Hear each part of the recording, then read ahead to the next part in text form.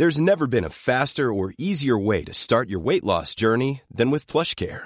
PlushCare accepts most insurance plans and gives you online access to board-certified physicians who can prescribe FDA-approved weight loss medications like Wegovy and Zepbound for those who qualify. Take charge of your health and speak with a board-certified physician about a weight loss plan that's right for you.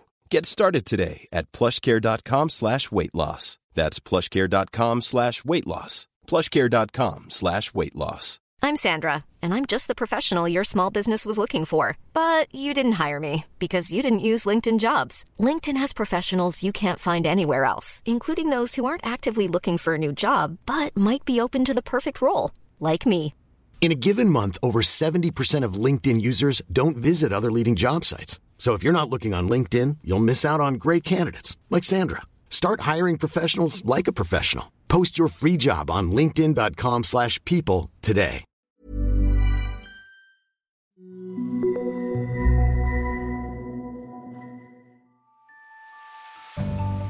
Hi, I'm Alexis the midwife. And I'm Becky the doula. Welcome to Notes from the Mother Box, where we will be having real and frank conversations about the highs and lows of the parenting journey. And if you enjoy this episode, don't forget to subscribe on Acast, iTunes and Spotify, and follow us over on Instagram. So pop the kettle on, pour yourself a cuppa, get comfy and enjoy this week's episode of Notes from the Mother Box. Today we are joined by Ali from The Positive Planner. Ali is a mum of two, co-author and illustrator of the brilliantly successful Positive Planner series, mental health advocate and life coach in training. Ali, welcome. Thank you so much for coming on with us today. Hello, thank you for having me. What a wonderful intro. Well deserved. We like to start by having a think about and just diving straight in and asking you about your pregnancy and your birth stories. Can you tell us a little bit about them? Yes, so my children are now 7 and 5.5, and my pregnancy for my son was actually really a magical experience, very lovely, very textbook. My birth was even pretty good, even though he was 9 pounds 9. He was a whopper, a bit of a whopper. The midwives were high-fiving me in the birthing suite, like, how did you do that? And I was like, I don't know, he looks tiny to me. So that was all kind of pretty textbook, pretty good. I did hypnobirthing. I was really I'm one of those people that I have to indulge myself in every single, I'm just kind of, give me all the information, I don't shy away from anything. So I felt that I was really empowered in that birth. That was really, really quite amazing. And then breastfeeding, very, very difficult, a whole nother thing. A completely new thing to learn. My son was tongue-tied, and that bit was actually really traumatic for me. So I think there began my ride with anxiety and motherhood. Actually began probably about 2 weeks when I got home. I thought he was latched fine. He was a beast, so nobody was noticing. And then he started to lose weight, and that's when it got really tricky for me. So I was quite lucky in that sense that I wasn't anxious about the birth. I had a great birth. I had a healthy boy. I mean, he was in hospital for a little bit with a bit of a chest infection. But, the breastfeeding was definitely where that began. So my breastfeeding journey carried on, and we sort of got on fine. And then I found out I was pregnant with my second when he was 9 months old, which was a huge shock for me and totally unplanned. So that must have happened just as I'd stopped kind of the breastfeeding with him. He'd just sort of gone on to solids, and there I was pregnant again in a tiny flat in Peckham, not really naming the first part of motherhood. And then here I was going again, and it definitely freaked me out completely, but I knew that I wanted to keep her. So we sort of started on that second pregnancy journey quite soon after the first. We had this conversation, didn't we, when we were away for a weekend, Ali, because you and I were both talking about our 9-pounder boys, and then we both had a girl 18 months after, because I was pregnant again with Ivy. Similar. And mine was a bit of a shock as well because of the fact I'd had an infertility journey with Toby, and I just hadn't quite considered that it could happen so fast, which is stupid because I'm a midwife and we hear these stories all the time. But having 2 kids 18 months apart is basically having 2 babies, isn't it? It's like having 2 babies. And for someone like me, I know I am one of the positive planners, but actually the reason that the books have been designed is because I'm terrible organisation. So I have to plan because I'm really bad. I'm like kind of a bit chaotic. So having 2 babies that sleep at different times, eat and breastfeed at different times, need different things. It was for me just a total overwhelm. And having... the guilt as well, I think we spoke about this, the guilt of the toddler. I mean, I know. He was so little and didn't understand, and that was really hard. So yeah, it was a huge shock and a massive learning journey. And we feel it, don't we? They adjust really quite well. It might take a little bit of time, but they're very used to sort of going into new chapters and adjusting. But us as the mums, I think we just carry that load on our shoulders. Like, I feel like I can't give you the time that another 2-year-old would be having right now, and it can feel heavy sometimes, can't it? It can. When you've got a 2-year-old and a 6-month-old, they're both in such different parts of the growing up journey, aren't they? The 2-year-old wants to run about and you're still very much holding the other one.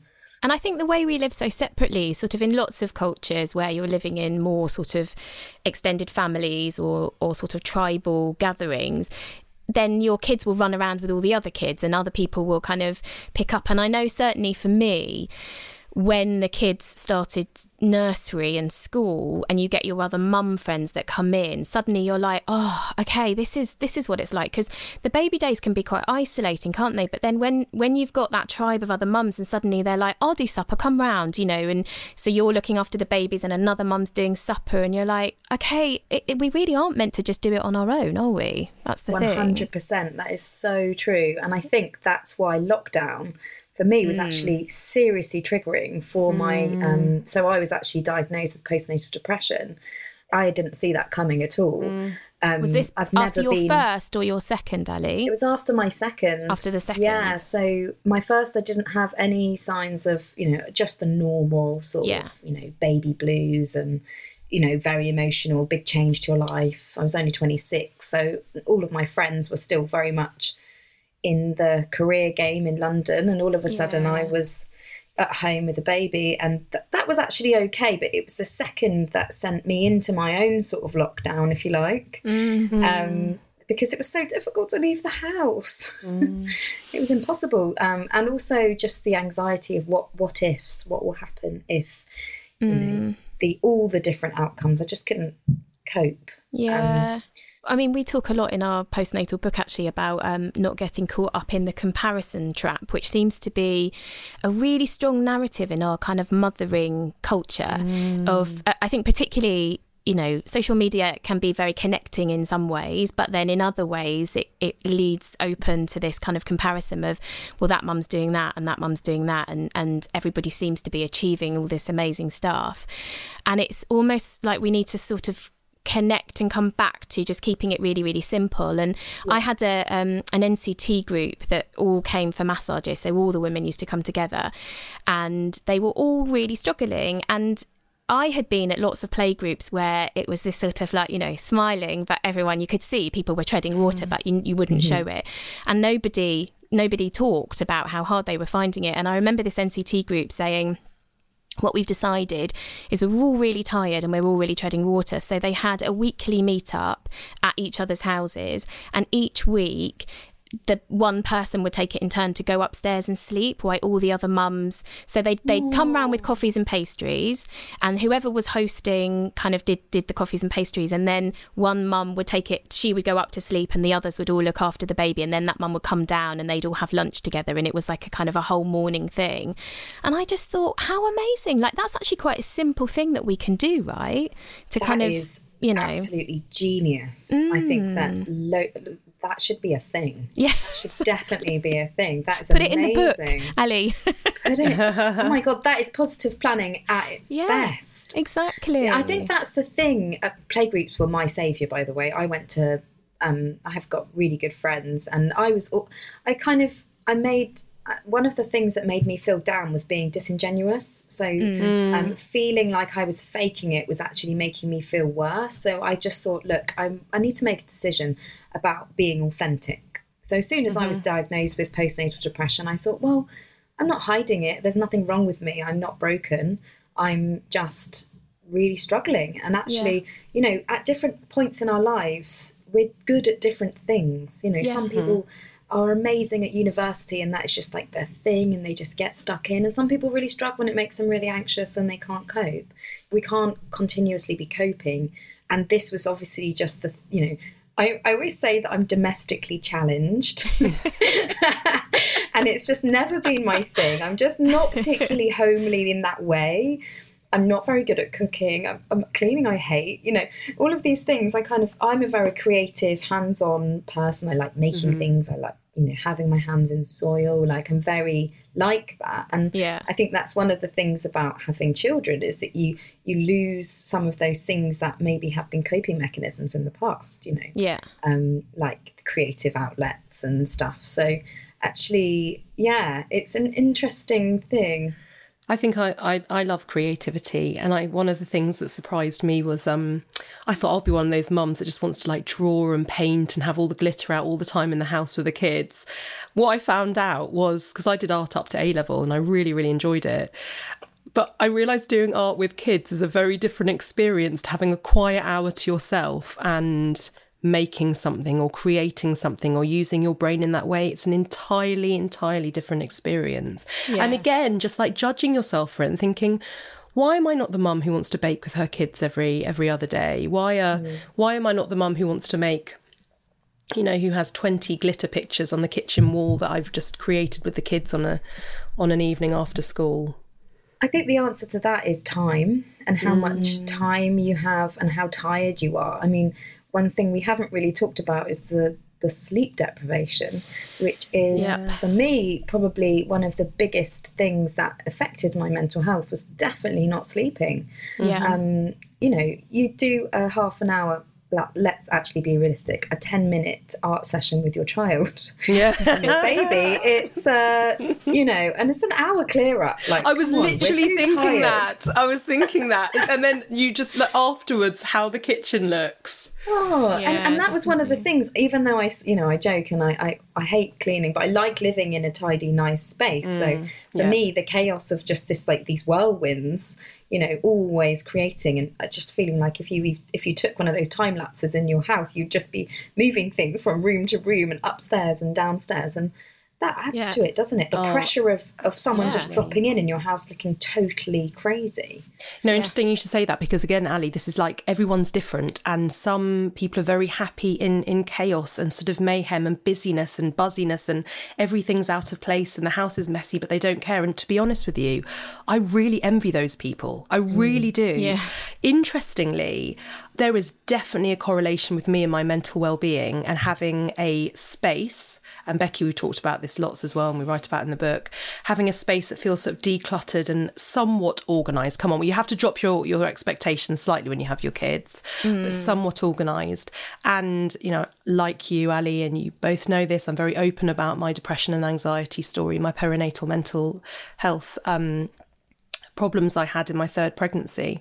But one of the things that we used to have a giggle about, even in the depths of it, was that the house was spotless. Because for me to be able to regain some sort of and it didn't really effectively work, but some sort of control over how out of control I was feeling, the house had to have an element of organisation about it.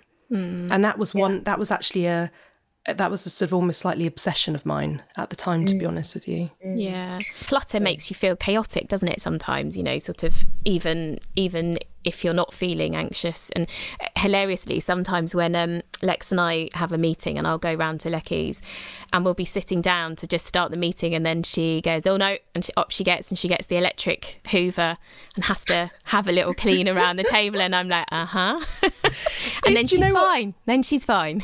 Becky's kids are teenagers. I still have, like primary school children. There is always a bit of rice and pasta under the table, and I've missed it. You know what it's like? You can't relax until you just like, no, this is going to just annoy me this whole meeting. Yeah. I can see Becky's bare feet edging towards a couple of petit pois on the floor, and it just, quite frankly, riles me.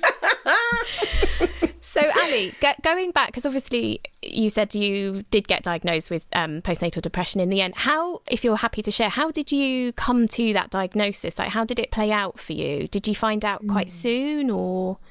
No. So I think I was in denial for the first year of her life. I think probably at my 6-week check, I was making quite serious noises to my doctor about, feeling super out of control, down, crying a lot. And I had been really open with my doctor. I never see the point in lying to professionals, Yeah. And I was kind of sort of saying, oh, do you think that, maybe it's my hormones, and they sort of like, oh, well, it's only 6 weeks in, So that was kind of a flag for me. And then, honestly, I don't think that I went back to the doctors until she was a year old. Okay.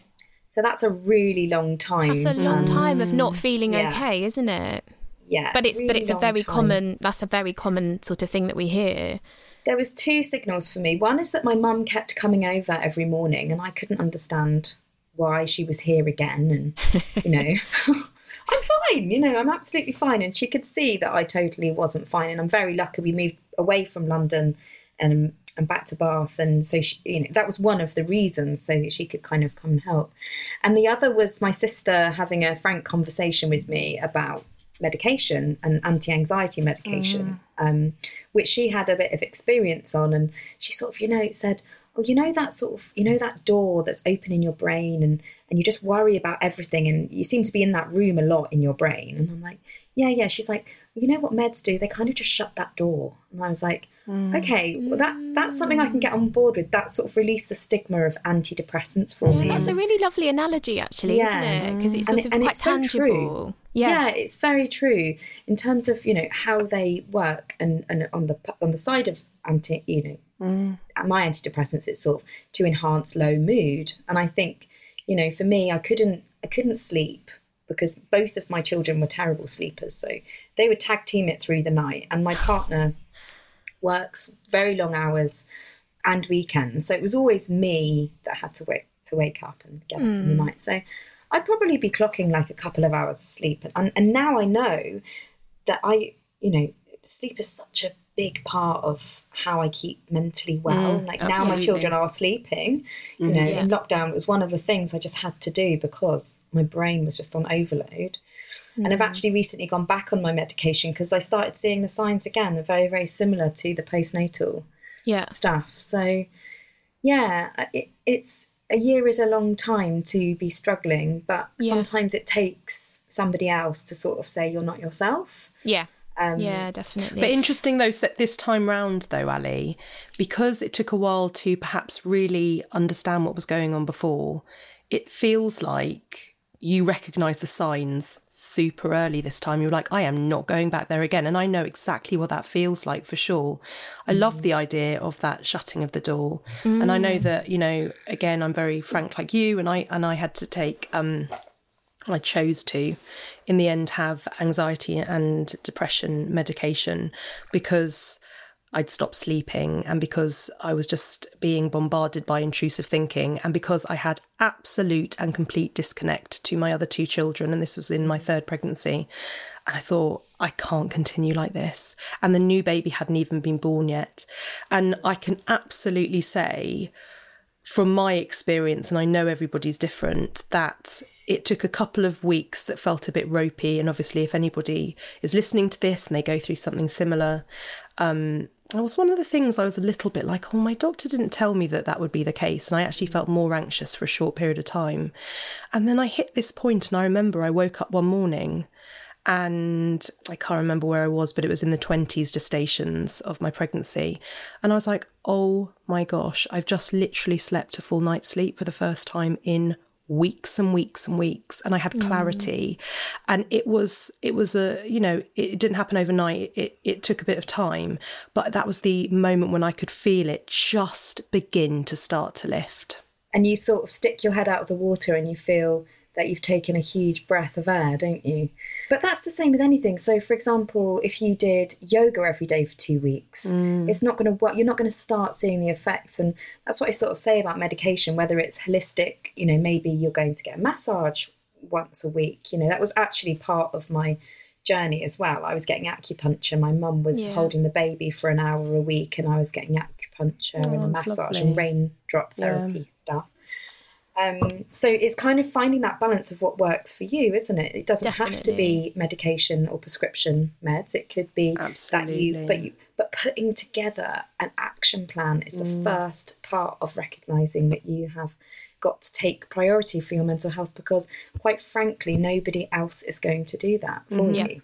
And it comes to like society, collective responsibility as well, you know, looking out for your friends and like your sisters, sort of having those conversations if you think that somebody is going through it but maybe isn't able to voice it or talk about it. And, you know, we talk about this a lot. We have this very stoic response to the postnatal period of this, just get on with it. And even down to sleep. I mean, we all know, if you look at the science behind what lack of sleep does to your body, it messes with your brain chemicals. You know, it literally takes you to kind of the edge of hysteria.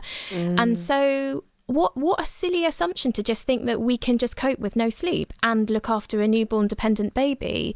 And yet the first, you know, everybody laughs about it, don't they? They go, oh, you're never going to sleep again. And you're like, well, that's really important that you do sleep, you know. And I have women coming into the clinic and they are on their knees and they're talking about how they're not sleeping, and I'm like, okay, so what can we do to change this then? Because that's not okay, that's not sustainable, you know, you can't not sleep. So I think we really do need to change as a society about, you know, us taking responsibility for people if we think they're not coping very well or they're not able to kind of function without the sleep that they're getting, you know, and step in.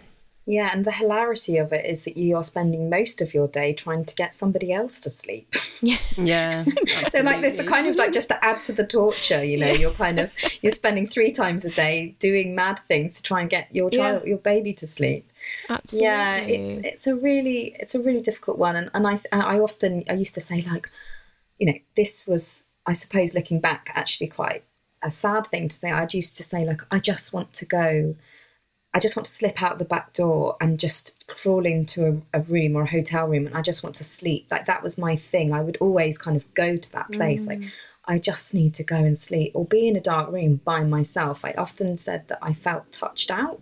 Yeah. Like, you know, if you're an overly sensitive person, or just, you know, anyone, but if you are quite connected to the sound that's around you, your body, how you don't ever feel that you're alone, and you need time and silence to process your thoughts, being surrounded by quite loud, you know, needy, having to always think these constant to-do lists, it's really exhausting. And that's why we get that feeling of kind of just total, your body is tingling, isn't it? And just sensory overload, isn't it? Yeah. And actually, I always sort of think about the fact that I am a naturally extrovert person. I always have been since I was a child.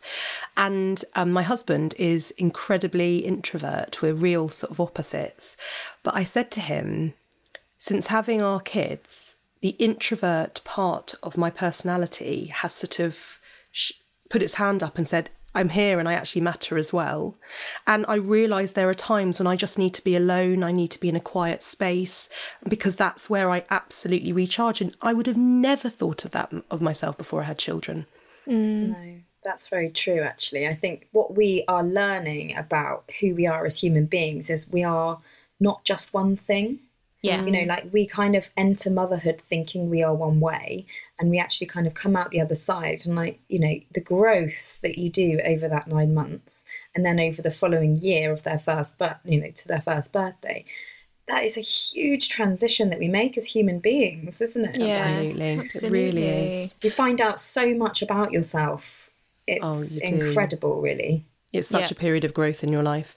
So having gone through what you did, you know, back after you had your second baby, in the year that followed, and then in more recent months, I, for one, am very pleased that mental health is on the agenda. People are talking about it more. I know, as much as we'd like to think it isn't, it is still a highly stigmatised issue. A lot of women will disclose to me on the sly, especially when I'm teaching, they'll say, can I have a quick word with you and say I've been suffering with anxiety? And it still feels like it's a dirty thing to talk about, which is such a shame. As a midwife, I talk about it very openly in all my antenatal classes. And because there isn't, that we are talking about it more, but maybe some people don't always want to hear it, but perhaps just to have an open and frank discussion about it, Ali.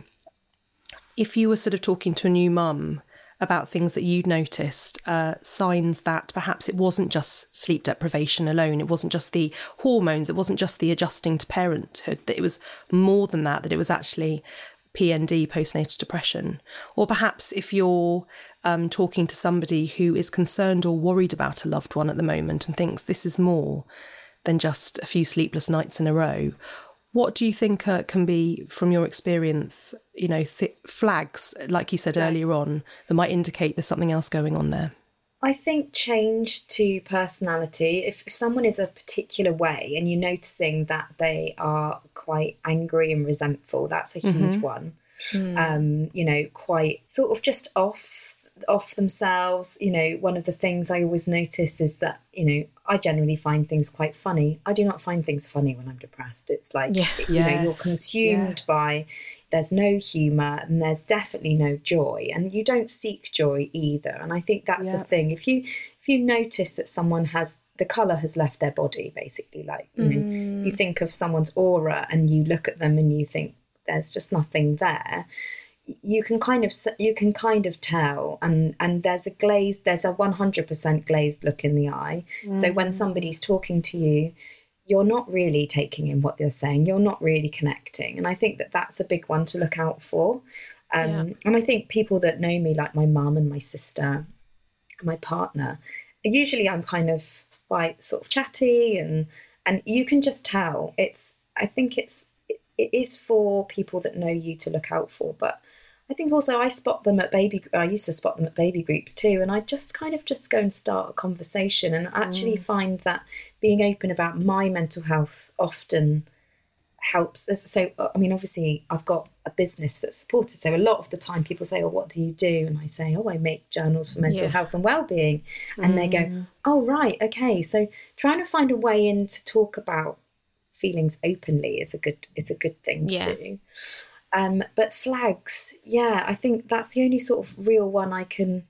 Resentment is a big one, and also if you notice that, or this is if you're yourself. So for me, and I think Alexis, you mentioned this earlier, like ruminating thoughts, so circular thoughts that happen. So thoughts when you don't have any resilience, you can't answer yourself back. They're just going round and round.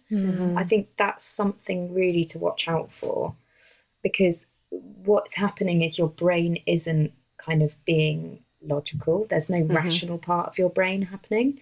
It's just, there's no answers. It's just going round and round. And that's why writing is so amazing, because when you see it, you think, oh gosh, that's actually not like a normal thing. Writing down your thoughts is a pretty powerful way to start a conversation with someone, actually. Yeah, and it's a conversation with yourself. And sometimes writing it doesn't feel quite as big as saying it out loud, does it? It's kind of, I remember when my youngest was growing up and she had quite big emotions, as the hormones were practicing their peaks, but it's quite hard sometimes when you're eyeballing someone and going, what's the matter, So we had this little book that she would write to me if she felt something that she couldn't quite kind of talk about, and leave it under my pillow, and then I would get it, and then I would write back to her and then leave it under her pillow. And we had this kind of, and that was probably from about 8 until 10, until she was then older to have those bigger conversations. But it was almost like there was this little bit of age where it felt too big in a way, it was sort of, but writing it. And I think that's the same for adults. Sometimes I'll have thoughts that I think, and when I write them down, it doesn't feel quite so big, but then you see them in black and white and you can be a bit more sort of judgmental about them, and work out what to do. Yeah, and you can do things like you can have a big rant and nobody's judging you. You can swear and you can shout and you can write things about your partner that's annoying you.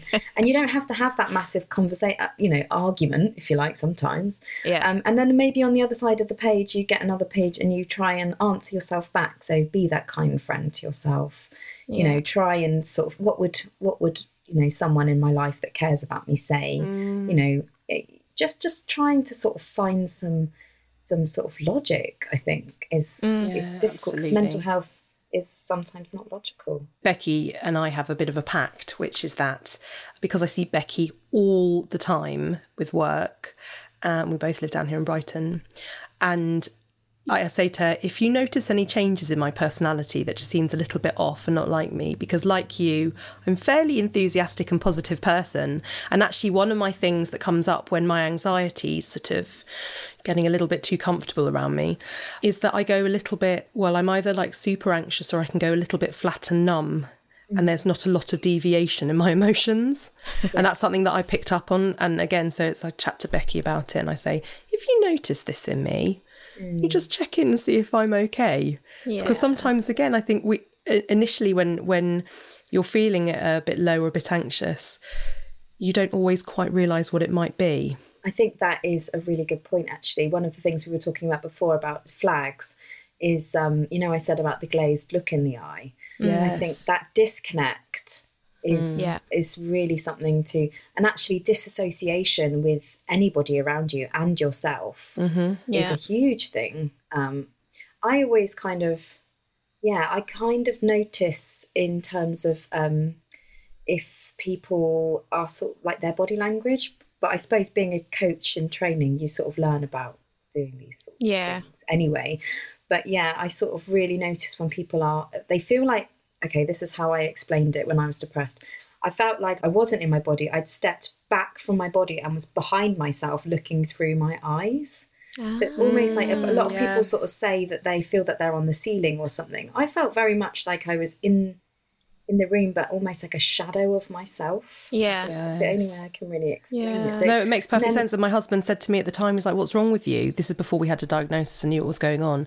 And it always sticks with me. He said, you're like a ghost. It's like you're there, but you're not there. You're not there.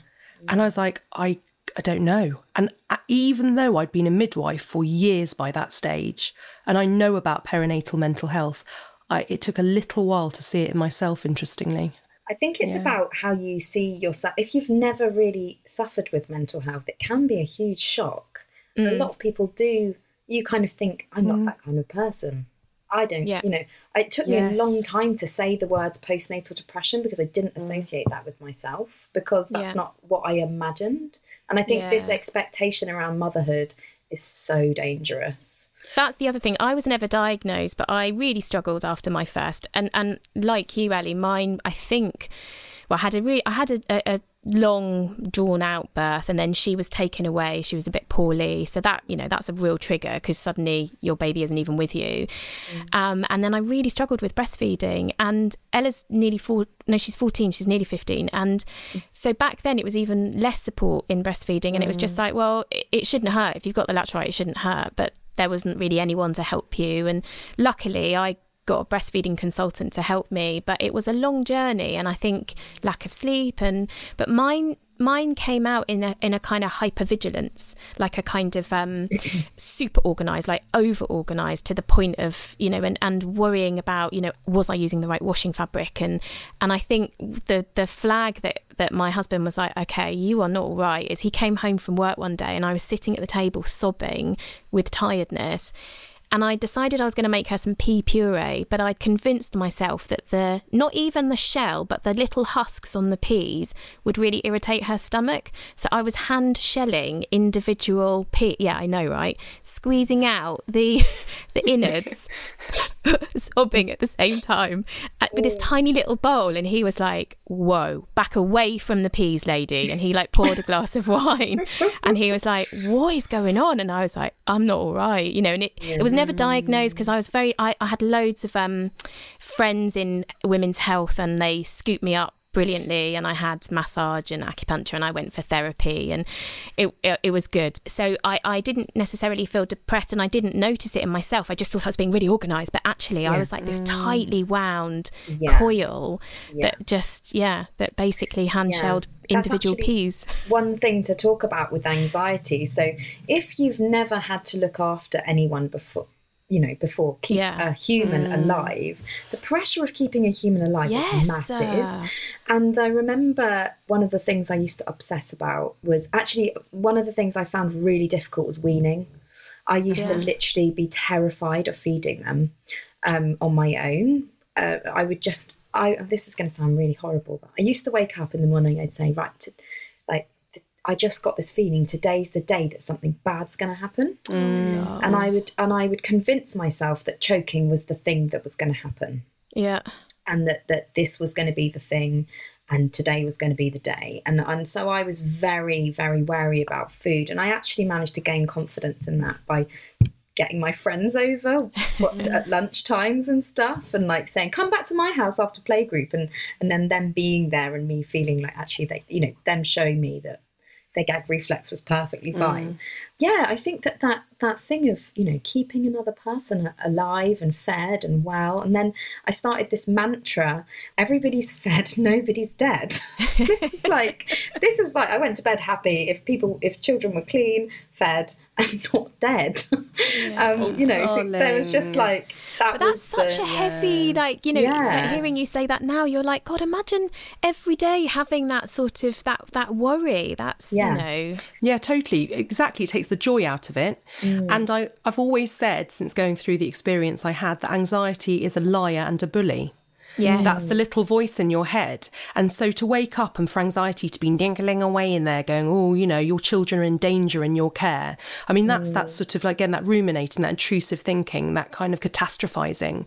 Yeah. And actually, for anyone listening who knows someone who perhaps might have experienced it or who has experienced it, again, being locked in that space in your head, that's not a well place to be. That's an ill voice talking to you. Catastrophizing is actually a really good word for when you just expect the worst, and that's your depressive mind not being optimistic, basically. And that can come in so many forms. I remember the next thing was like, the thing is, I actually noticed that a lot of these anxieties were also my mother's own anxieties. So drinking bleach.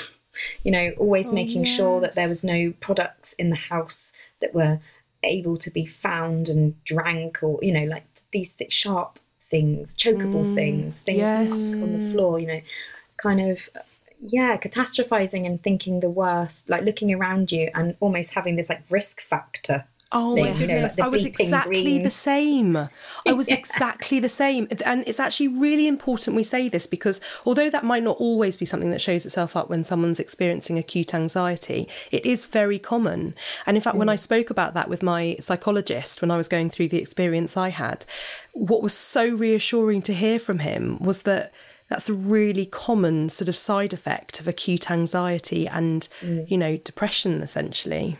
And one of the things I started to tell myself when I started journaling and stuff is all of this stuff comes from a place of love. It's because you love your child more than you've ever loved anything in your whole life, and you want to keep them safe. Like, that's no bad thing. And actually, if you can just start sort of talking back to that anxious voice and just being, well, come on now.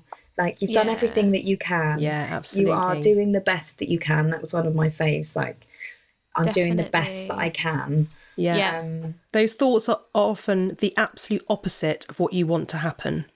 Yeah. But in the moment of not being well, you think, why am I thinking like this? Is there am I just the worst mother that's ever lived?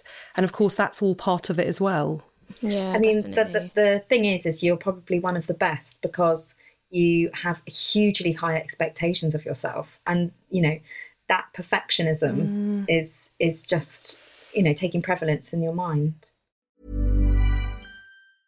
Ready to pop the question? The jewelers at BlueNile.com have got sparkle down to a science with beautiful lab-grown diamonds worthy of your most brilliant moments. Their lab-grown diamonds are independently graded and guaranteed identical to natural diamonds, and they're ready to ship to your door. Go to BlueNile.com and use promo code LISTEN to get $50 off your purchase of $500 or more. That's code LISTEN at BlueNile.com for $50 off. BlueNile.com, code LISTEN. So talking about your journaling, so you run the Positive... So was it the Positive Planner was the first book that you put together, wasn't it? How did you meet Finn and how did it all begin? So Finn and I met on our own motherhood journey. So she'd just had her little boy Jasper and was experiencing her own mental health things. And I had started being really open about mine on my Instagram, just kind of talking about the ideas of like writing for your mental health and how it was kind of changing the way I was viewing myself. And it was really helping me and, you know, almost like, why isn't everyone doing this? Why have we been writing diaries for hundreds of years and nobody says when you're a mother you should be keeping one, even if it's the simple thing of tracking your mood so that you can go to your doctor and say, okay, the last 6 weeks have looked like this, So anyway, so Finn and I sort of started chatting. We were friends before in London before babies, and she's super business brain and I'm more of the creative side of things. So we just thought, let's team up and see what happens. And yeah, crowdfunding, we hit our target and then we got the first small batch of books done. And it's just kind of grown really organically from that. So a seed idea to now a business that we both run full time. I wish and I'm genuinely not saying this because you're with me now, Ellie, and we spoke about this when we spent that weekend together. I wish something like this had been around when I was going through my experience, because I honestly searched high and low for some positivity and something that made me feel like I could get better and I would come through this, and some strategies and tools and techniques, because like you, like Becky, we're doers and we kind of just want to, you know, if we see that there's a problem there, we're like, I have got to sort this out. I can't do this and cope with motherhood. I have to get better for me and for my family. And just, you know, I think somebody gave me a colouring book, I think, and I had some pencils, and in the evening I would do some meditation. I've always loved doing that, and I'm a hypnobirthing teacher as well, so that's always been something that I could tap into. Very true for me. The breathing techniques were priceless for me. Makes such a huge difference in me when I'm hyperventilating and I can't catch my breath, and I literally feel like I you know, in those moments I'm suffocating. But to have something like this, which would have enabled me to sit, be still and focus and not run away from what I was feeling, but almost like look at it head on and say, you know, this is what I've experienced today. These have been my moods, that, you know, this is, you know, and really kind of taken some time. I bet you get a lot of people come back to you and say it's been a game changer. Yeah, we do actually. It's really sort of one of the best things about doing it, to be honest, is we sort of, you know, people say that this, it is as dramatic as this is life-changing. But the thing is all we've done is we've asked you, you've done the work, you've found the positivity, you've maybe been honest about your feelings, you've made that affirmation up for yourself for the day to keep in your mind when those mind monsters come in.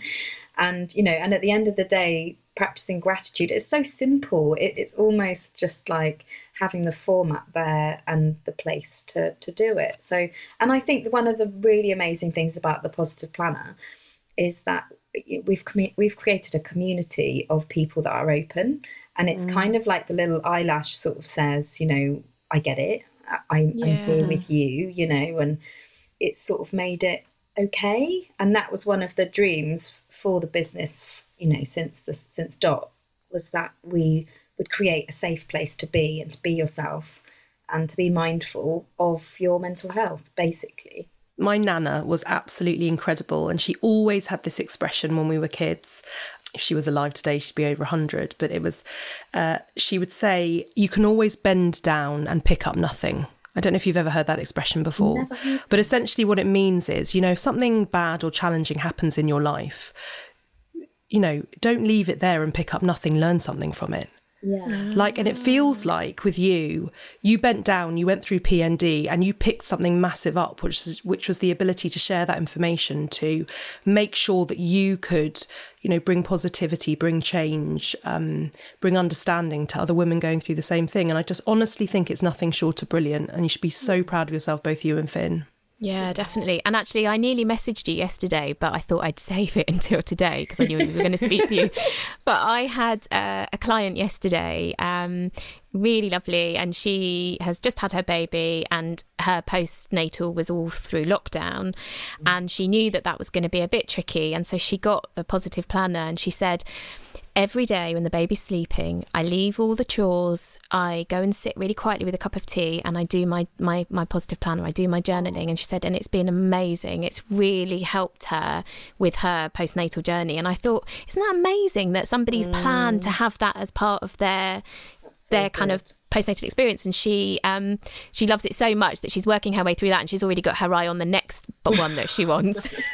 And I was like, well, funny you should say that. I really want the wellness one. And we were sort of talking about them. Well, that's so lovely to hear that. I mean, that's all we really wanted to do, was create a tool that you could turn to, because sometimes when there's nothing to actually hold on to, it's really hard to sort of, even ask for help. Or maybe she might not have booked that massage with you because she hasn't planned it because things are so, know. So it's just about going, self-care is literally the most important thing when you're caring for another person. But it's always the simple things, Lucky, that we forget all the time, don't we? We sort of it's the simple things like having gratitude or breathing or having a mantra or remembering to drink enough water. And so having something that we can kind of jot it down or remind us, and otherwise our thoughts just get chaotic, don't they? It's sort of, they really do. And I think you can end up being a passenger in your own life, and you're not good for anybody if you're not well. I mean, there was that quote recently, if you don't make time for wellness, you'll have to make time for illness. And I think that's you have to, every single day you have to practice. Absolutely. And there's that thing about there's physical health and there's physical illness, there's mental health and there's mental illness, and that's everybody. And actually one of the things I think is really important to mention here is that please don't feel like you need to be diagnosed with a mental illness or a condition to enjoy using the Positive Planner or one of your journals or books, because actually I think every single mother, or actually just human being, regardless of where they feel like in their mental well-being at that time, would probably prosper from using these. I think last year Urban Outfitters in America actually took loads of journals to sell, and one of the things they said was that this isn't just about mental health, this is about mental well-being. And that's the sort of the positivity of it, isn't it? This isn't just for people that are suffering with depression and anxiety, this is for anyone that suffers with stress, which is pretty much everyone at some point in their life. That's modern life, isn't it? Yeah. That's literally. And with lockdown, of course, and coronavirus, definitely. We're all kind of dealing with so much information that we have to process somehow. Completely. But I think that's a really good point, is we talk about this in body work. Like, don't wait until you're broken to come and have a massage. When I was training in Asia, they have regular body work to stop themselves getting poorly, or to stop themselves getting all the aches and pains. And I remember one of the teachers that I was training with there said, don't you guys take your cars for like regular services? And I was like, yeah. And he's like, and you fill up your tank. Otherwise, he said, you wouldn't drive your car and not fill up the tank. And I was like, no. And then we were all these like Westerners going, oh, like having these aha moments of like, oh, so we do that with our body too, right? And it's the same with your mind, isn't it? The regular journaling is just keeping it well. It's not waiting until you feel unwell. So exactly. I think that's the thing about mental health, is a lot of us wait for crisis to hit, or for someone else to pick us up off the floor. But you have to, like any other part of your life, you have to project manage yourself, don't you? We absolutely love your tools and your strategies. I know that you do these brilliant illustrations in there, and you've got these lovely little like ideas and techniques for coping and thinking about how you're feeling in any given moment. We both used your Brain Tangle in recent months with our children. We used it for ourselves, and we used it for children who were having huge emotions, adjusting to what was going on. My older son, it's really interesting, he absolutely loves school. He loves it. He's like, I think he's a bit of an unusual one in that regard. He comes skipping down the stairs in the morning. He cannot wait to get in. So lockdown was super hard for him because of that. And he missed his friends desperately. And he was cross and he was angry. And I used your Brain Tangle for him to go through. And it worked such a treat. I know I used it at least on a couple of different occasions. Becky, you used it as well, didn't you? It's so good. Well, I used it for the kids because we were locking horns. They did not want me to be their teacher in lockdown. I did not want to be their teacher in lockdown because they're doing things like chemistry and physics, and I was like, oh, it's making me feel really stupid. And we were all getting a bit cross with each other, so we decided to kind of and I was like, right, there's this thing and it will really help you. But I thought I'd do it as well. But I thought I was doing it for them. Bloody hell, it was amazing. I was like, oh my God, I didn't realise I had so much going on in my head. Yeah. And I was saying to the girls, this is amazing. They were like, okay, calm down, mum. So good. They loved it. Yeah, I think the thing is about like working out what you need is one of the hardest things to do. But then to come up with an action plan, you've got a thing to sort of go to then, and you can literally tick them off, and it can be as simple as like, I'm grumpy and I need some food, or like, or everyone's is different obviously, but they are, I'm pretty proud of them. It's so true. Becky always says to me when everything's coming at me in every single direction, Becky and I basically have sort of regular therapy of each other, essentially. And I remember one of your expressions, Becky, is that you always say to me, when you try and do everything, you might end up doing nothing. Yeah. It's one of her like mantras. And I do always try and remember that and just get down, on paper, what it is I absolutely need to do, so that I make sure that I have a day where I feel like I've been at least a small amount of productivity's occurred, and that helps me sort of get by. That was one of the things. To-done lists are a thing. So at the end of the day on the planner, you actually say 3 things that you did really well, and quite often you can name more than 3 things, but just choosing 3 is quite clever, because even if it was that washing load, or or getting that work thing done, or checking in on a friend even, they don't have to be, there's kind of... I love that. My daughter just started a new school, and she has been really, really struggling, and we decided in the end that it just wasn't a good fit, and we made the big decision as a family to move her. And it's a school that's really passionate about their pastoral care, to be honest with you. And the first thing that they did, the first 15 minutes of their, meet and greet at the beginning of term, was to write 10 things that they feel good about, that they can do, that they think that they can do well. And I've just, I can already see such a change in her. And she is a child who's felt really, quite frankly, rubbish about herself. Like myself, my daughter and I were both dyslexic. So she's found school a bit tricky the last few years. And suddenly we had a little girl coming home saying, these are all the things I can do. Aww. And feeling really proud about it. And, that seeing that change is just fantastic. I think that's the thing about positivity, is the more you are positive about yourself, it rewires your brain to look for those things. So that's why sometimes it takes a bit of practice. But absolutely. Yeah. And it's always nice to hear as well. So we had this thing with the girls where when they were younger, we try and do it now, but they're older and they don't always partake. But if they said something mean to each other, they had to say 3 nice things about the person. So it was always that, like, so you say you're stupid, and you're like, okay, now you have to say 3 nice things about her. And the other person would sit there and be like, okay, bring it. And it's like incoming. And the other day, one of them got really cross and said something mean to me, and I said, now you have to say 1 nice thing to me. And she was like, oh, I really like your style. And then she stormed off, and I was like, thanks, I'll take it. That's brilliant. That's offsetting your negativity, isn't it? That's great. And it's like, it's so funny, and it's always good to sort of just bring it round and make them see a different way. So yeah, I love it. Aww. I love that in your planner you have the gratitude sunshine.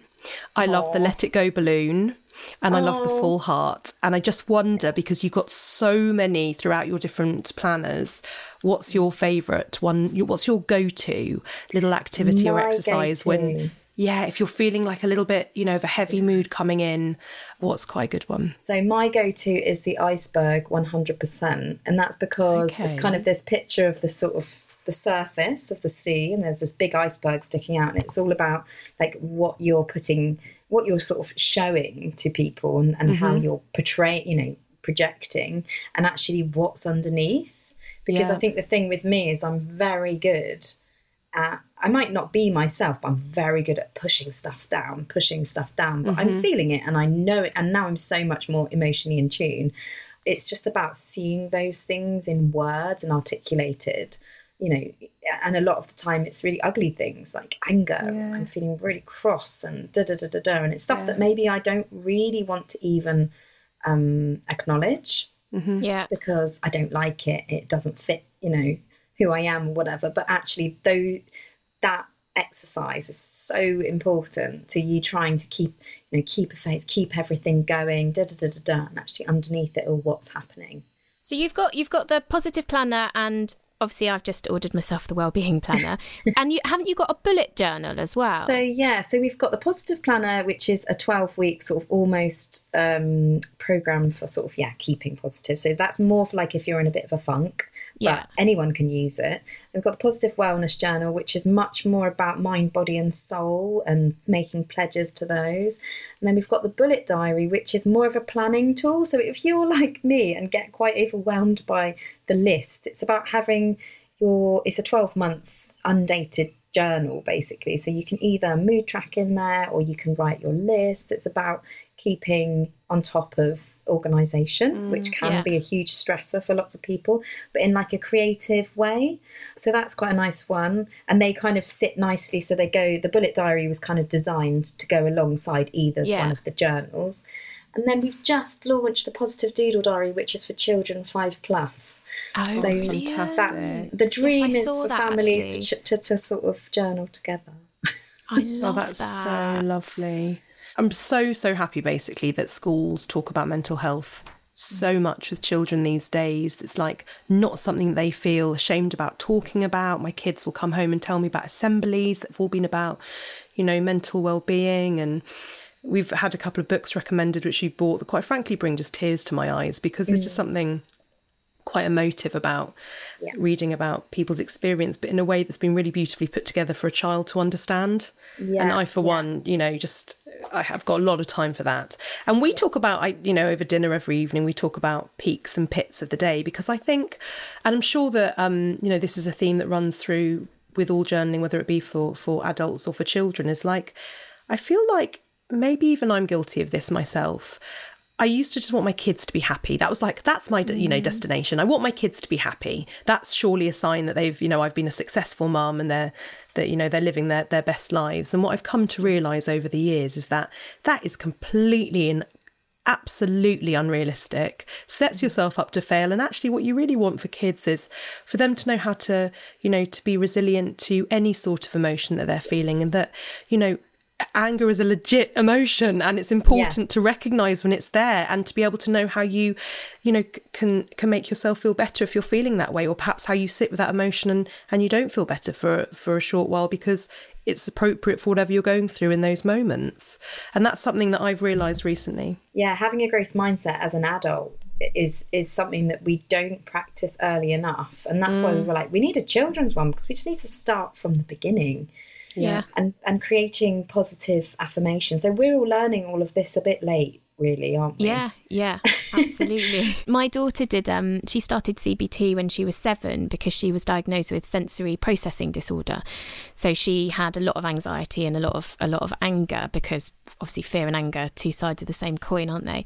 And it was amazing, the techniques that she learned with her therapist. And we were like, why don't we teach this at school? Like, and I know more schools are now, which is brilliant. But just some of her kind of coping techniques, or some of the things she would come out. And I remember my husband and I having a disagreement about something. And she came into the kitchen and went, guys, maybe you should just take 5, because neither of you are listening to each other right now. And you're like, okay, that's a really good idea. That's it. It's emotional intelligence, isn't it? Yeah. It's something that we need to be practicing as much as any other kind of intelligence. Yeah, and you realise they have the capability more than we give them credit for, really, actually, I think, in our society, to learn all that stuff a lot younger than we do teach it, I think. So I think it's brilliant. Like you said, Alexis, it's so important that they do that in school, because it needs to be an okay thing to take yourself off and do some breathing exercises. That is like totally okay thing to do. And actually, over lockdown, we've had our highs and our lows. There was a couple of points where I'd be crying and feeling totally out of control and wanting to get out of the house. And Max, my son, would come over and he would be like, right, let's do some bunny breathing. And he would help me. Sweet. And you're just like, this is what it's all about. It's about children having tools in their toolbox to cope. Yeah. Okay, Ali, now you're going to have to tell us what bunny breathing is. So Yeah, I want to know. It's when you take 3 short breaths in your nose and then you breathe one out. So it's that idea of taking more breaths in takes than out. And I like that. in your birthing. Oh, lovely. Yeah, like that. But how amazing that children are recognising, you know, when we're not feeling okay or they're not feeling okay, and they're finding ways to deal with that. Becky and I talk a lot about, I know that there's that expression out there, it's okay not to be okay, which I absolutely do agree with as well. But one of the things that we also think almost is as important and needs to go alongside that sentiment is if you're not okay, say. So because people deserve to be okay. Like, it's absolutely should not be stigmatised if you're not in a good place, but there's things you can do. There's talking therapies, there's, like you say, holistic therapies, there's medications. And so obviously, you know, that's something that would be discussed depending on the severity. But I just feel like from those early years for children, letting us know, you know, I've had a bit of a rough day, actually. I'm not quite feeling myself. And not feeling that they have to skip out of school every day and be like, yeah, it was great, I did this and this and this. And because that's just not the reality for human beings. We always, you know, it is peaks and troughs we go through. I think it's that thing of always, you know, checking in even on your happy friend. You know, like checking in on everyone. Like, when you ask, are you okay? If you really think that they're not okay, ask again.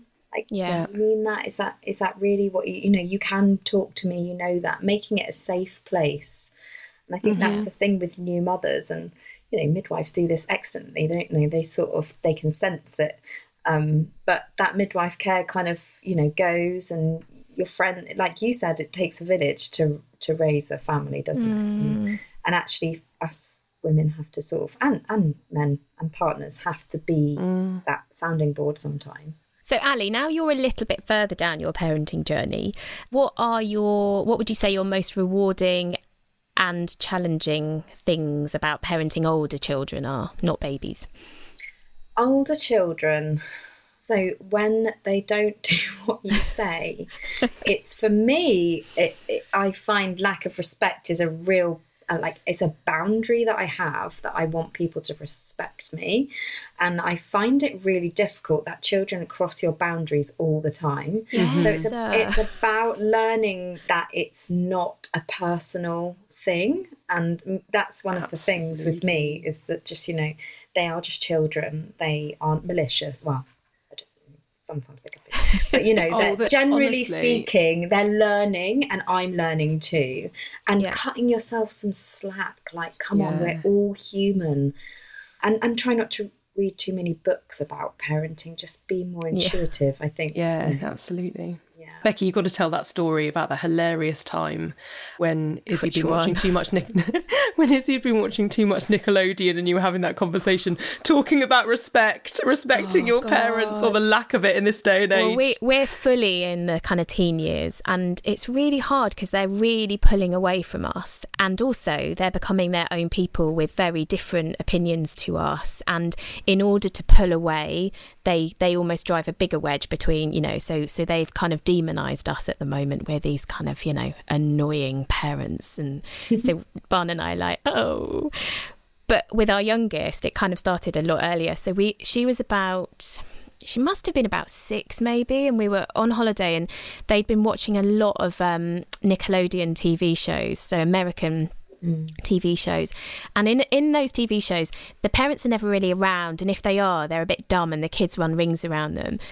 And she was just starting to get quite cocky and really back chatty. And like you say, I actually find that lack of respect really, I find it quite triggering, and just being rude, you know, because we're decent people. We're not like over authoritarian parents, whatever. And my husband had had enough, and he's the calm person. So I was like, wow, if he's had enough. And he went in and he said, Isabel, I just need you to listen.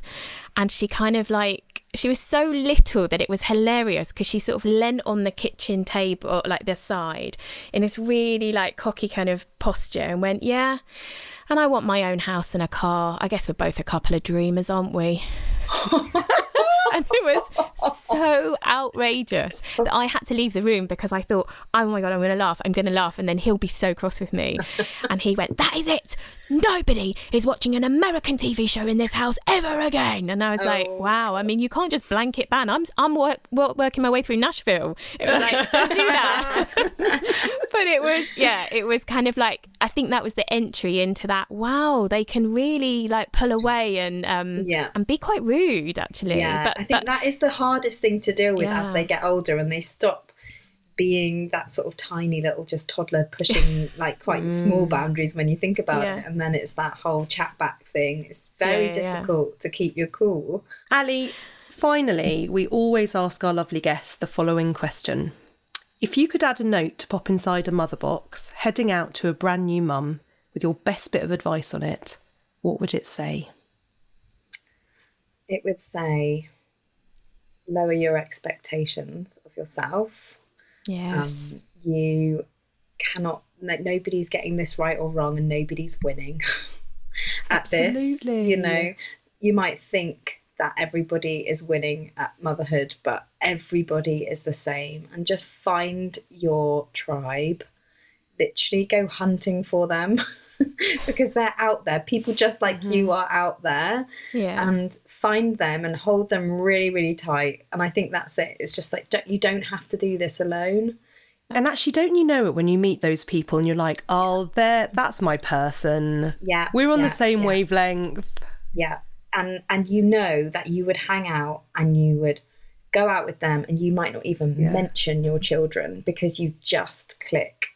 And, you know, and I think it's, you know, sometimes people are lucky enough to have children with their best friends at the same times and you know each other from before, but just find people that you can be authentically yourself with. I think that is really, being authentic is one of the most freeing things, isn't it? I really agree, actually. Yeah. Definitely. Because I think it's really isolating if you are pretending because, like you say, you're sort of almost you're not there, are you? There's that sort of pretend bit of you and then you're here. So I think, it's sort of much better. Brilliant bit of advice, darling. I like that very much. Ali, thank you so much for joining us. We are going to add all the information about where listeners can get your brilliant planners from in the show notes. And it's been an absolute joy having you on. Thank you. Yeah, thank you so much for having me. If you enjoyed this episode and want to know more about the work that we do, look out for our books, The Little Book of Self-Care for New Mums and The Little Book of Self-Care for Mums-to-Be, where we will talk further about birth, parenthood, relationships, and much more. Join us again next week for more chats with another amazing guest. Do let us know what you thought over on Instagram, and please subscribe wherever you listen to your podcast. See you next time on Notes from the Mother Box.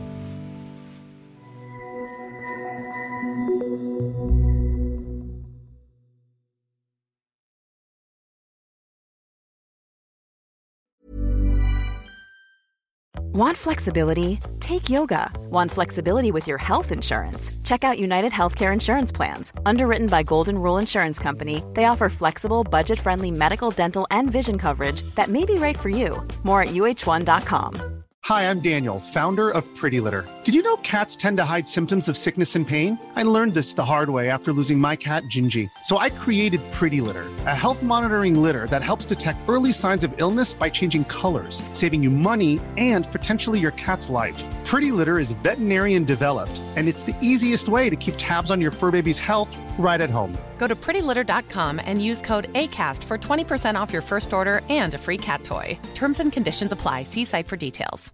Imagine the softest sheets you've ever felt. Now imagine them getting even softer over time. That's what you'll feel with Boll & Branch's organic cotton sheets. In a recent customer survey, 96% replied that Boll & Branch sheets get softer with every wash. Start getting your best night's sleep in these sheets that get softer and softer for years to come. Try their sheets with a 30-night guarantee. Plus, get 15% off your first order at bollandbranch.com. Code BUTTERY. Exclusions apply. See site for details.